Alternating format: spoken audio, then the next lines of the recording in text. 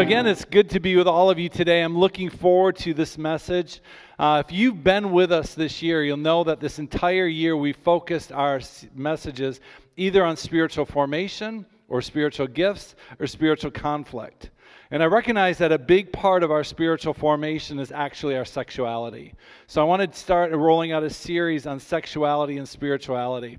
This entire year I've been kind of thinking about this series and kind of moving towards closing the year by doing a series on sexuality and spirituality before we get to Christmas. And I thought it was a really good idea until I actually announced it and said, okay, this is my intention.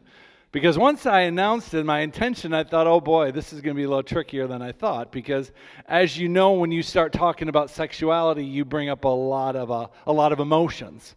You bring up a lot of different conflict. A lot of people that have a different reaction when you talk about sexuality. In fact, probably the absolute hardest part about coming up with a series on sexuality is defining the word sexuality. Here, I'm doing a series on sexuality, and I can't even define the word. What's interesting is I have dozens and dozens of books on sexuality and spirituality, and I'm going through one after the other, and nobody's defining the word sexuality.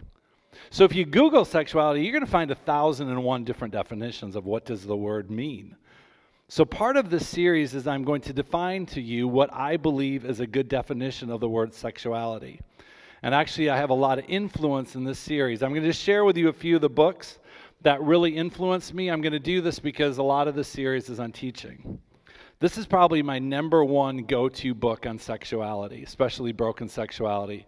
It's by Jay Stringer. It's called Unwanted. This book is by far, I think, the best book to talk about sexuality and broken sexuality from a Christian perspective. If any of you want to, you should read this book.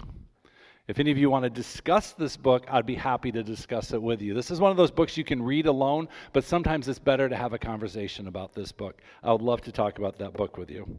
My second book that's informing this series is Rich Villodas. I love Rich Villodas. So does Donna. That's how I know about Rich. He's a pastor in New York City, and this guy, he's cool, and he gets it, and he's young, and he's just, anyway, I love Rich. A lot of his stuff is on spiritual formation. And the final book that I really, The Deeply Formed Life. Anything by this guy is really good. But you'd probably be like, that's where Jack got that idea. You'd be like, realize Jack's not that smart. Jack just reads well. And my third book that really influences me is this book by Kurt Thompson. I love Kurt Thompson. He has 3 books out. This book is called The Soul of Desire. Discovering the Neuroscience of Longing, Beauty, and Community. By far the best book by a Christian psychiatrist on just psychology and Christianity. I love this man. He can take something extremely complicated and boil it down to something that I can understand. So these books have all had a big impact on these series and in my life, and so a lot of what I'm going to be doing is motivated by these books. So as I said, this topic of sexuality is pretty controversial. It's hard to really define what sexuality is, so why am I doing this series? Number one reason I'm doing this series is because it's about people. This is a series about people that Jesus loves dearly. This is not a series on controversy. This is not a series on debate. This is a series about a gift that God has given to us, which is our sexuality. This is a series about discovering your identity, about discovering your creativity. It's about discovering the compassion that Jesus has to people who experience brokenness in their sexuality. Now, I need to make a big point, a significant point right away, that nobody is exempt from sexual brokenness. Every single person has experienced some brokenness within their sexuality. I'll explain that a whole lot later when I get into the message. And number 2, my biggest conviction is that the conversation about sexuality needs to be normalized in the church. My biggest motivation for doing this series is that the topic of sexuality is so often ignored by the church. We need to normalize this discussion of sex and sexuality in the church. Sex and sexuality are a gift that God has given to each of us that need to be embraced, and they need to be understood instead of run away from and ignored. So I want to talk about this topic so it's normalized in the church. Last weekend, I had the privilege of being the pastor on a men's weekend retreat called De Cloris, and that's where some of these new guys are from. And when I was on that retreat, I was saying to the guys that 30 years prior, I had made my weekend. I made my weekend when I'm in my early 20s, and I told them when I came on that weekend, I had no idea if I was gay or if I was straight or if I was some mishmash combination of the two. I had no idea about this big part of my life, the sexuality part of my life. But I was sure of three things. The first thing that I was positive of is that I was scared out of my mind. I had no idea what to do. And my fervent prayers didn't seem to be leading me into any direction of clarity.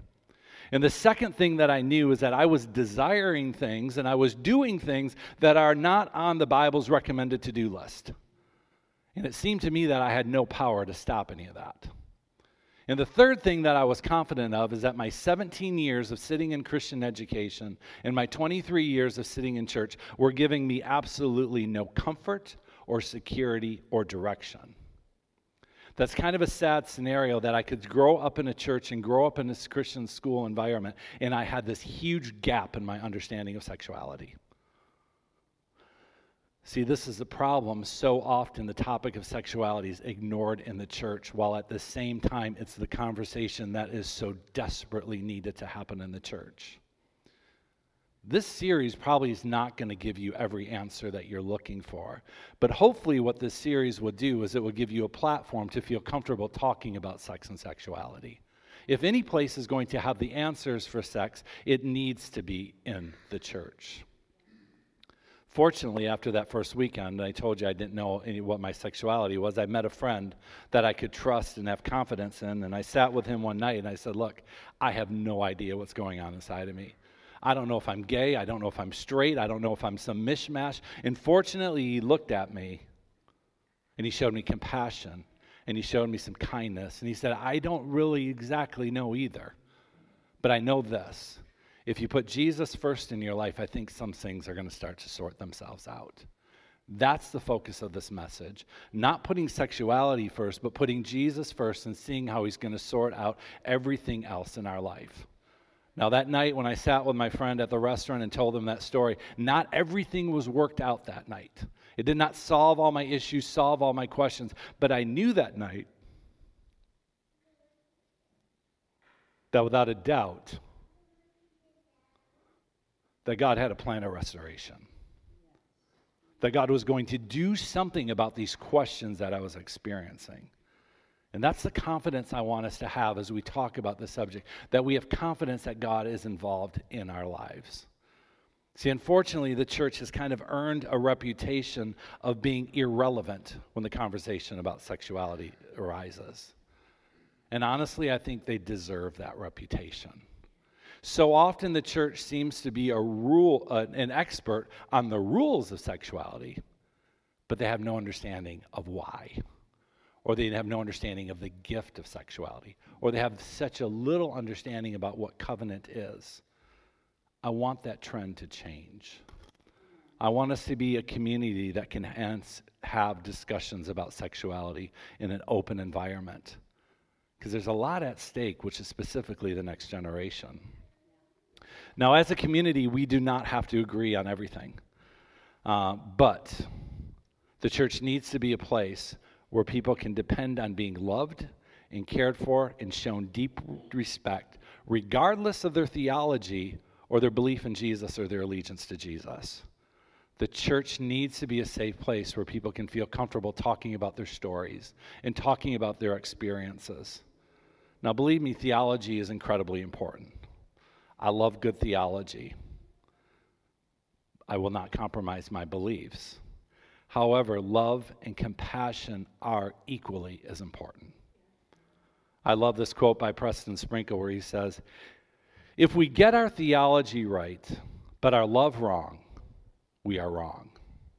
We have to get our love right, and we have to get our theology right. So before I jump into what is sexuality, I want to make 4 quick little points to kind of set up this series and kind of talk about the context of this series. Number 1, my first point is this. We are all in this discussion together. No one is exempt from this conversation. Every single one of us has a sexuality. Maybe you're here today and you're like, I don't know if this message is really relevant to me. Things are going fine in my life. That's good. Maybe you are here to listen to this message for somebody else. Because each and every one of us, we are called to help other people discover the path of redemption that Christ has for them. And maybe this series will help inform you to know how to love other people. My second point is this, that God understands your situation and he desires to show every person compassion. Some of you could be in a very difficult position in your life right now. Some of you might be really struggling right now. I want to make sure that you feel and sense compassion here today, because none of you are a problem that needs to be fixed, and none of you are a person that needs to be ignored. Instead, every single person here and listening online is you need to experience the love and compassion of God. That is what I hope this series communicates. Because every single person is actually on a path to discover, what does it mean to be a beloved son or daughter of God? Maybe some of you are really struggling when I'm even talking about this. You're like, I'd rather just run from this room or actually turn the computer monitor off. If that's what you feel like right now, like you're just like anxious, like I wish you would just shut up, then I hope these words by Jay Stringer, again, my favorite book, will comfort you. He says, "It is my conviction that the God of the universe is neither surprised by nor ashamed of the sexual behavior we participate in. Instead, he understands it to be the very stage through which the work of redemption is played out in our lives." God's not shocked by anything. Instead, he wants to use it to draw you in a deeper relationship with him. And that's my third point, is this. This is a series about discovering the truth. It's not a series about debate. And my final point is this. This is not a series to try to keep other people out of the church, to set up barriers and say this is what we believe. But this is a series to include more people in the church by being clear about our position of love as well as theology. And as well as this church, we are committed to using theology to love people, not using our theology as a weapon to hurt people. Now, last week I used this illustration of a debate club, and I'm going to use it again. Some of you in Day Chloris, you heard it, you're going to hear it again. As I say, sometime as a pastor, you find a good illustration, man, you're like, yeah, I got to use that as much as I can. But this is a good illustration because I think it really helps us to kind of frame what we're doing when we talk about sexuality. See, I didn't know much about a debate club until a few weeks ago when I was reading this article on how debate clubs work in high school and college. As you know, debate clubs, you have one person or a team against one person in a team that they're going to talk about an issue or a topic, and then you debate back and forth, and at the end of the debate, the judge or the panel will decide who actually is victorious. See, I always thought the goal of a good debate was just to win. I always thought the mark of a good debater was a person who won the most debates. That was until I read an article from the Yale University Political Union. And in that article, they said the goal or the mark of a good debater is not always the one who wins. The mark of a good debater is the person that's willing to admit defeat during the middle of a debate. They actually refer to that as being broken on the floor. That if a debater has enough character that in the middle of their debate they could say, yeah, that other guy's winning, and admit that they lost, that's the mark of a good debater, because the goal of a debate is not to win. It's to discover the truth. And sometimes the best way to discover the truth is to say, you know what? Yeah, you got me. That's what I want our culture to be. That we're seeking a truth. We're not seeking to debate or seeking to argue. We are seeking to find the truth. So my 4 points, number 1, we're all in this together. Number 2, God understands our situation and he wants to show us deep compassion. And number 3, sexuality is a truth that needs to be sought. And finally, we're not trying to create an exclusive community, but we're trying to love people and to love them well with the truth. So now I'm going to define the word sexuality. And like I said, it seems like it would be an easy word to describe because the word is used so frequently. However, it's hard to come up with a good definition because people, when you say the word sexuality, they automatically think you're talking about what happens in the bedroom. That's just a very, very small part of the word sexuality. It's part of the different, but just a very small part. Earlier I said when I looked for books, it was just so hard to find a solid definition. So I'm going to give you my definition, but first I want you to understand that sexuality is a whole lot more than what happens in the bedroom. It's way beyond what we do with our genitals. It's way beyond that. Because you think about it, celibate people still have a sexuality. And second, our sexuality is made up of various different components, so each person's sexuality is unique. Each person will express their sexuality in different ways because it is influenced by many different factors that I'll explain. So in one short little sentence, let me tell you, give you my definition. Our sexuality is about our deep desire to connect with other people. That is your sexuality. The core of your sexuality is this deep longing and this deep desire to connect with other people. And it is not always what happens in the bedroom, but it's always about connecting with other people. It might be platonic or it might be romantic. So the essence of our sexuality really is, how do we express our desire to know and to be known by other people? Are you surprised? That is the definition. Your sexuality is this deep longing in you that wants to connect with other people through romantic relationships or purely platonic, but each one of us has this longing to know and to be known by other people. Now, this is what makes our sexuality unique. Our sexuality is actually driven by or influenced by or fueled by many very different factors, including your gender, including your values, your belief system. It's going to include your previous relationships. It will include your orientation. It will include your feelings. It will include your past experiences. All these various inputs will inform how your sexuality is presented and how you use your sexuality. That's why we often experience so much brokenness in our sexuality, because our sexuality is driven by your previous experiences.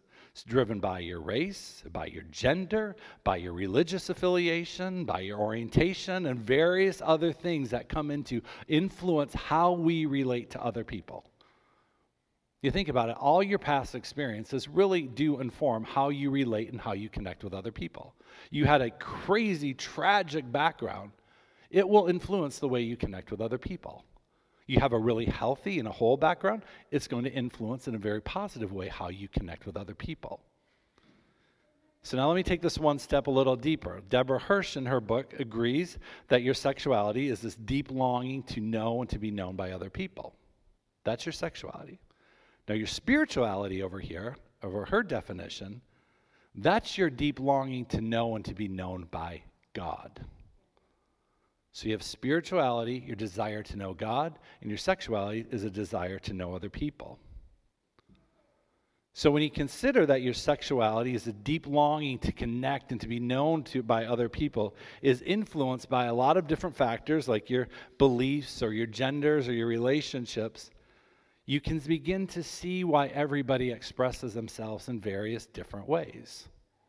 You think about it, a single woman is going to relate to other women in a different way that a married woman's going to relate to other women and to a man. You think about how a person that maybe grew up in a really strict culture is going to relate to people of the opposite sex different from people who grew up in a very different progressive culture. You think people that had a real bad experience dating, they're going to react to people of the opposite sex in a way that nobody else would probably experience. All of us are going to experience a different way of expressing our sexuality because of our past experiences. But what's in common for each people is a deep longing to know and connect with other people.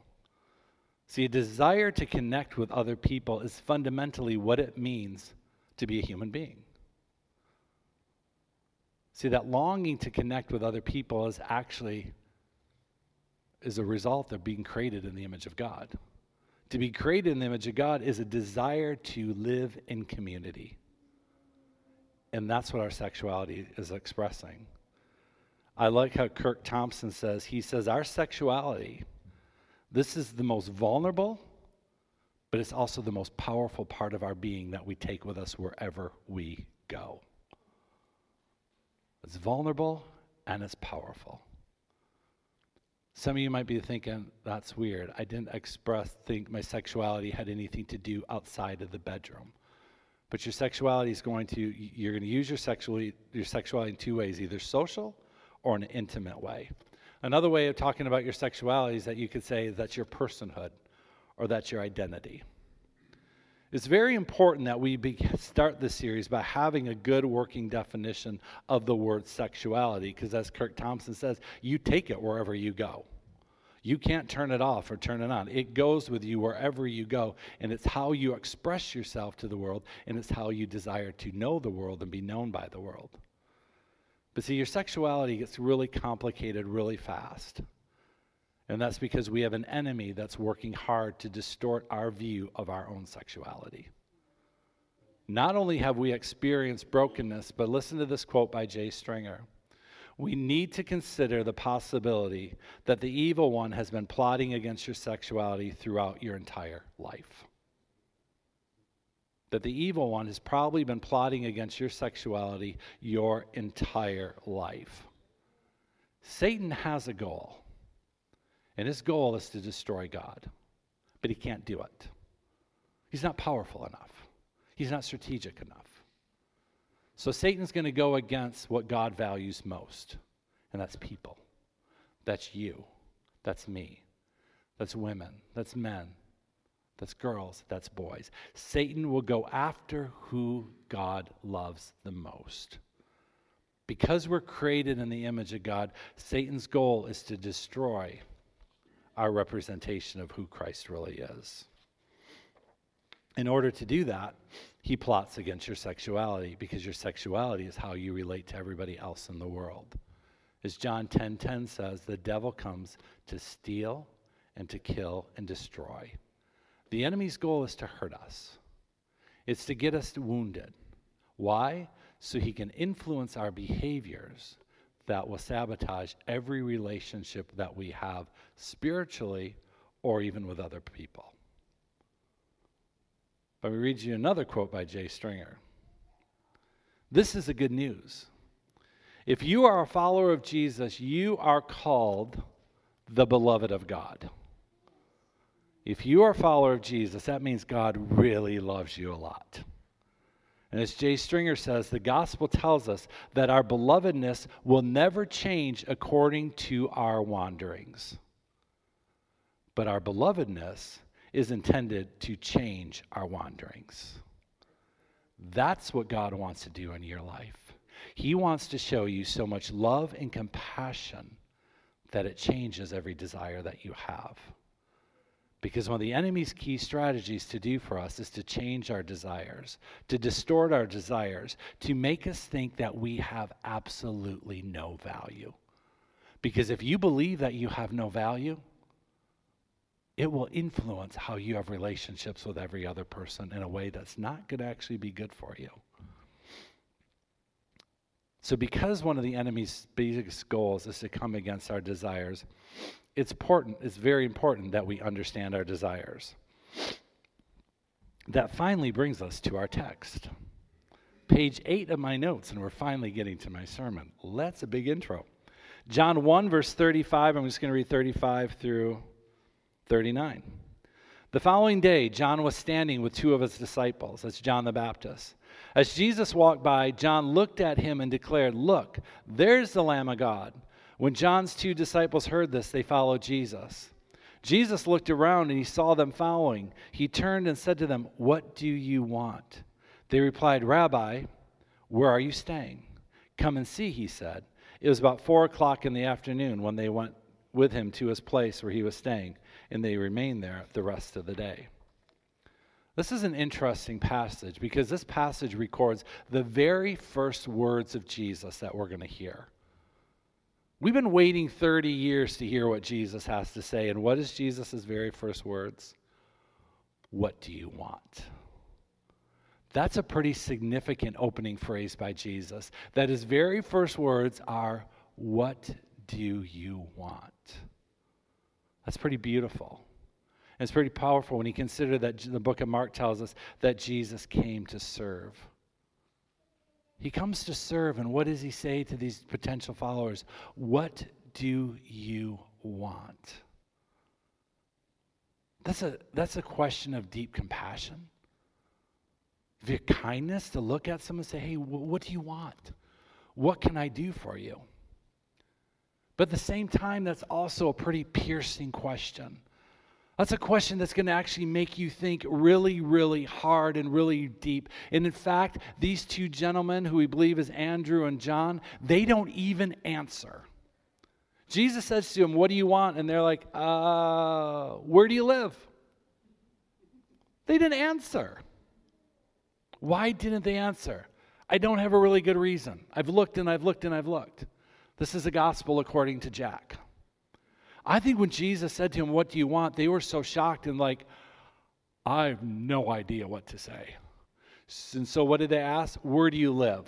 I wonder if they were thinking, I'll think about it and then maybe I can come over to your house a little later today and tell you. That's what I actually think happened. That they were so taken back by Jesus' questions, they said, maybe we could come over a little later and tell you our answer. Because see, in order to answer that question, what do you want? You're going to have to get kind of introspective.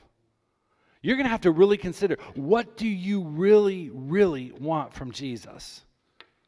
See, the essence of what Jesus is saying that day is he's saying, what do you guys really desire? What's really in your heart? In other words, what would make you feel really satisfied? What would make you really feel complete? Or what would make you feel really whole? That's what they're hearing. Jesus is saying, what do you guys need that you feel like you're a whole human being? See, we need to pay attention to this question because I believe with all my heart that Jesus asks each of us that question every single day. What do you want? What do you want me to do for you? Here's a quote by James Smith of Calvin. He says, our wants and our longings and desires are at the core of our identity. You could say at the core of our sexuality, the wellspring from which our actions and behavior flow. See, every one of our actions in our life is going to flow from our desires. See, our desires are going to show what's in our heart. So when Jesus says, what do you want? He's saying to you, I want you to be really honest. Don't give me some sanitized version of what you want because you're trying to impress me. No, you tell me exactly what you really, really, truly want. See, the Bible tells us to guard your heart because everything that you do flows from it. That's Proverbs 4, verse 23. Every single thing is going to flow from your heart. So Jesus is saying, you tell me your desires because those desires are going to come out in your behavior. That's exactly what my problem was 30 years ago. I had these desires and it was influencing my behavior. And Jesus is saying, you tell me what are these desires that you're having. I want to know these desires that you're experiencing. I think that's why John and Andrew didn't answer Jesus quickly. I'm wondering if they had some desires. They're like, I don't know if it's safe to say those to you right now. I'm wondering if they're guarding themselves. Like, if I really told you some of these desires, I don't want to offend you. But see, if we're not able to name some of these desires that we have that are not good for us, they will lead us into places that we never intended to go. That's why Jesus says, what is your desire? And if some of you had good and godly whole desires, that's great. But see, sometimes you have to name your desire if you want to tame it. That's Jay Stringer as well. I didn't think I was that good to come up with that one. That's why Jesus says, what is your desire? Because see, Jesus, what he ultimately wants to do is he wants to meet every single need and every single desire that you have. He was asking them what they wanted. He was asking them what their desires was. Why? Because he wanted to meet those needs. Every single one of us has core needs. Every one of us has needs that need to be met every single day of our life, and those things aren't met, we're going to be in a whole lot of trouble. Dr. Dan Siegel, he's this expert child psychologist development man, and he wrote this book, The Power of Showing Up, and it's all on children's psychology. He says the most basic need of every child is to feel secure. He said the goal of parenting, or the goal of helping young kids, is to help a child grow up in an environment where they feel seen, where they feel soothed, and where they feel safe. The healthiest children are going to grow up in an environment where they feel like they're nurtured, where their parents see their needs, where their parents anticipate their needs, and their persons try to give them what their needs are. And also parents that can help a child know you can have that need met now, or maybe that need met later. And when kids grow up in an environment where they are seen and they're safe and they are soothed and they feel secure, they will grow up having confidence. And when they have that confidence that was given to them at home, then they can go out and they can navigate the rest of the world, knowing that confidence that was put in them as a young child. Now, people, psychiatrists like Kirk Thompson and others, they've stepped forward and said, you know what? That's really good. That's really good children's psychology. But the truth is, those needs to feel seen and safe and soothed and secure, those don't go away when you get older. We have those needs our entire life. Every one of us needs to feel safe. Every one of us needs to feel secure. Every one of us needs to feel soothed. Every one of us needs to feel like we have a gruppetto, that we have a community that we can go back to that will listen to us, that will show us love and show us compassion and listen to the desires that we have and listen to our hurts and frustrations. We have to have a community where we can be honest, so we have that security, and from that place of security we can go out and navigate the rest of the world. We all have these needs. And Jesus is standing before Andrew and John saying, I'll meet those for you. I'll meet those for you. Either I will meet those for you, or I'll help you find those needs met in the people around you. That's why the Bible offers us so many invitations. That's why the Bible says, come find rest in Jesus. Why it says, come find protection with God. That's why it says God will hide you and he'll shelter you, because God wants to show to us that he's going to meet every single need that we have. See, the truth is we are all called to steward our sexuality in a way that honors God and is true to the Scriptures. But none of us can do that. None of us can manage all the inputs that go into our sexuality. None of us can do it. That's why God steps in and he says, I'll do that for you. I want to help you do that. That's why marriage is a covenant relationship. I'm going to talk about that next week. Marriage has to be in a covenant relationship. Two broken people cannot come together and create covenant. They cannot do it. It's impossible because of all these inputs into our life. So God comes in and says, you can have marriage and it'll be a covenant, because in that covenant I will be involved in your relationship. That's why sex can only be done in the covenant of marriage, because it needs to be protected. It needs to be safe and it needs to be secure, because we come in with all this influence in our life. So I want to talk about covenant next week and the beauty of covenant relationships. But see, God wants us to steward our sexuality in a way that honors him and honors the Scriptures. So God comes to each of us and says, what can I do for you so I can help you actually do that? Because he knows we could never do it on our part. Today I want us to take communion together. And we're going to take communion together, recognizing that communion could be referred to as the greatest exchange that ever happened in our life.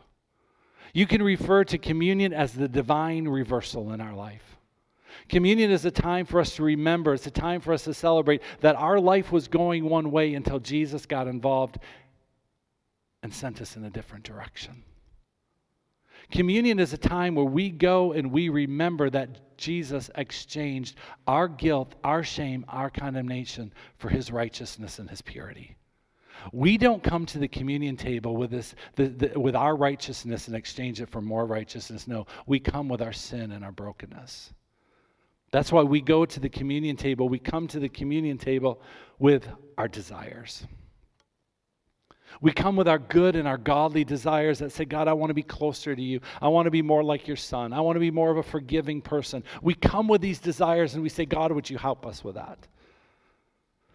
But we also come to the communion table with our broken desires.